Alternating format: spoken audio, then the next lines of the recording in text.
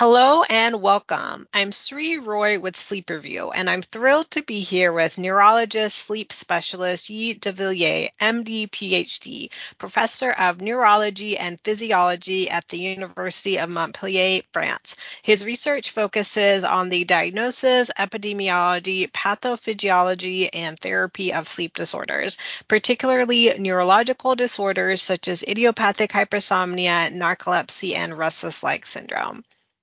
This episode is sponsored by Jazz Pharmaceuticals. Today we are chatting about differential diagnosis of idiopathic hypersomnia. Idiopathic hypersomnia can be particularly challenging to diagnose because of its lack of specific biomarkers, as well as its symptoms resembling those of other disorders. How do you differentiate idiopathic hypersomnia from hypersomnias of a specific cause, such as narcolepsy type 1 and type 2, insufficient sleep syndrome, or hypersomnia due to a neurodegenerative disease? Yes, this is the very important point. The first step is to make a good clinical interview for specific symptom, namely cataplexy, because that exists only in narcolepsy type 1. You need also to look for hypnagogic hallucinations, sleep paralysis that exist in narcolepsy type 1 and type 2. If you want to focus a lot on IH, is mostly the long sleep duration, so-called hypersomnia, and excessive daytime sleepiness that is shared by narcolepsy type 1 and type 2 as well. But they are often not refreshed in the morning and after naps in the context of IH. So this is the first step. And also you need to exclude for sure sleep deprived, so chronic sleep deprived, and also comorbid condition, psychiatric condition, neurological condition with headache, migraine, Parkinson's disease, traumatic brain injury. So every disorder that may mimics or be associated with the complaint of excessive daytime sleepiness. So this is the clinical interview. And the second step is to perform MSLT to look for this sleepiness and the dysregulation of REM sleep. This is the pattern of narcolepsy, type 1, type 2, and for IH, the long sleep duration during the night and sometimes even during the day. And in this second step, you will exclude sleep disorder breathing, you will exclude a lot of disorder that may mimics, this hypersomnolence. And the third step, sometimes you need to go a little bit further with orexin measurement within the CSF, with the lumbar puncture. You can also prescribe HLA if it's HLA-DQB1 or 602 for the narcolepsy. And for the neurodegenerative disorder, you can perform also some MRI or CT scan if there is some neurological condition such as headache or some abnormal in your neurological exam. So there is three steps. First, clinical interview. Second is sleep lab assessment. And third is, depending on the context, cases by cases, if you need to do for biological or neuroimaging biomarker. A minority of people simply need to sleep longer than most, even 10 hours or more, to feel refreshed. How do you determine if that applies to a given person who may not have a sleep disorder at all? Yes, you really need to differentiate what is long sleeper and what is IH, because long sleeper, that exists, is extreme normal variant, I may say. So the patient can, not the patient, but the subject can sleep 9, 10, 11 hours. Mostly they are young. They have no complaint during the day. They sleep more than expected, but at the end, they feel refreshed in the morning and they can have a normal daily life. There's no sleepiness during the day. In contrast, IH subject will sleep as long as this long sleeper, more than 9 hours, sometimes 10, 12, even more, but they have also sleep inertia in the morning, and they have long naps during the day with excessive daytime sleepiness. So that's really different story. The patient with long sleep only, so it's not the patient, it's the subject, will never go to see you, except, and this is a little bit more complex, if they are sleep deprived, because most of daily life you cannot sleep 10 hours or 11 hours. So if you need that, but you cannot because you need to wake up to work, you will be sleep deprived. Because when we say sleep deprived, mostly 7 hours. If you have 7 hours of sleep, you are not sleep deprived. But if you need 10 and you can sleep just 8, you will be sleep deprived by 2 hours. So the story is always complex, and what is sleep deprived?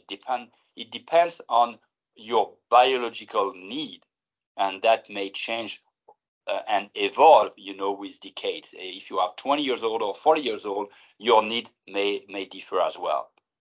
How do you differentiate idiopathic hypersomnia from hypersomnia comorbid to psychiatric disorders, such as prolonged sleep time tied to depression?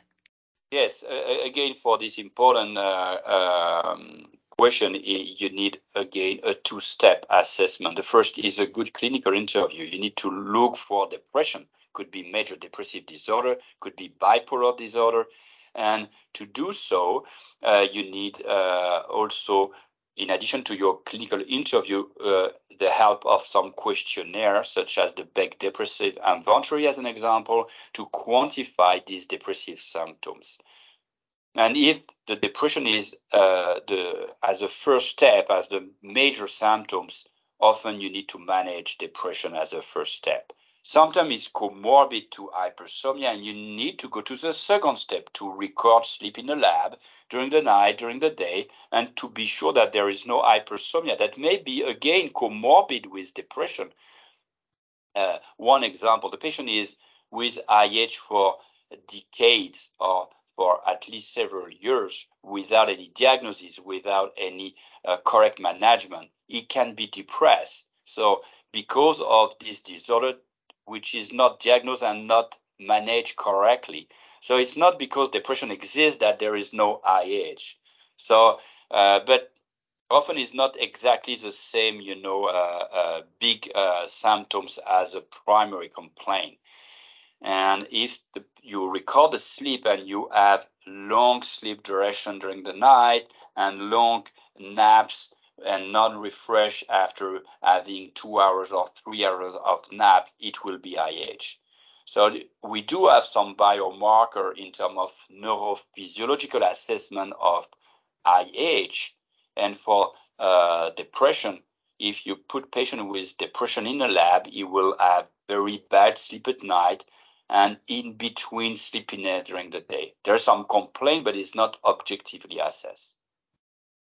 We'll be right back with Dr. Devilliers after this short break.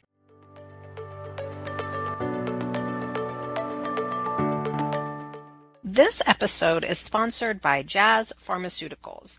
Jazz Pharmaceuticals is a global biopharmaceutical company with a focus in neuroscience and sleep medicine, committed to improving the lives of patients and their families. Jazz is also the proud creator of SleepCountsHCP.com.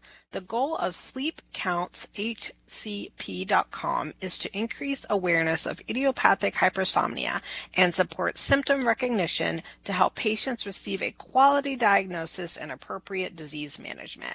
SleepCountsHCP.com provides evidence-based educational materials and resources to improve communication between healthcare professionals and their patients. Visit jazzpharma.com and SleepCountsHCP.com for more information.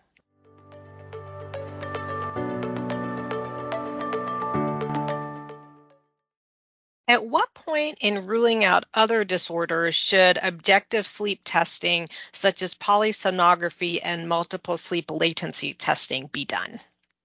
Yes, that's the excellent point. When you have in mind that sleepiness is really the primary complaint of the subject, long sleep at night and sleepiness during the day, you need all the time to confirm this hypersomnia, so the long sleep duration, the so-called hypersomnia, and the daytime sleepiness. You need to do that for all subjects.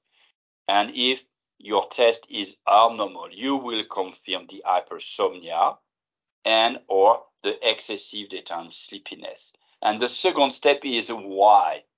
And if the patient is affected with a comorbid disorder, such as depression, you can explain to the subject that he may be affected with both conditions. If there is just this hypersomnia and or excessive daytime sleepiness, but no neurodegenerative disorder, no psychiatric disorder, no substance intake, it will be called idiopathic. So IH, idiopathic hypersomnia. So it's two steps. First is to confirm the diagnosis of hypersomnolence, so hypersomnia and or excessive daytime sleepiness. And second is to be sure of the term idiopathic to exclude other disorders that may better explain this hypersomnolence. Why is idiopathic hypersomnia sometimes confused with sleep breathing disorders? When would you recommend a CPAP trial to address possible apneas, hypopneas, or respiratory event-related arousals? Yes, good point as well. We already touched that a bit with the second part of idiopathic. You can have a long sleep duration and especially excessive daytime sleepiness associated with mild, moderate AHIs. Mostly it's not severe, the AHI, but in mild, moderate cases with sleep disorder breathing, it could be associated with excessive daytime sleepiness for sure, because it's a part of the sleep disorder breathing symptoms. So how to be sure that hypersomnolence is due to AHI or due to idiopathic condition? There is two steps as well. The first is a good clinical interview. We are doctors. We need to focus on good clinical interview. Mostly IH are young female. They are lean. They are not obese. And they start the disease around 15, 20 years old. But if they are not diagnosed because it's an orphan disease after 20 years of evolution, you can hit a patient after around 40 years old with a 20 years of history of this disorder. And at that time, they can be a little bit overweight or even obese. But when these disorders start, when excessive daytime sleepiness start, so you need to focus on this long history of the clinical symptoms.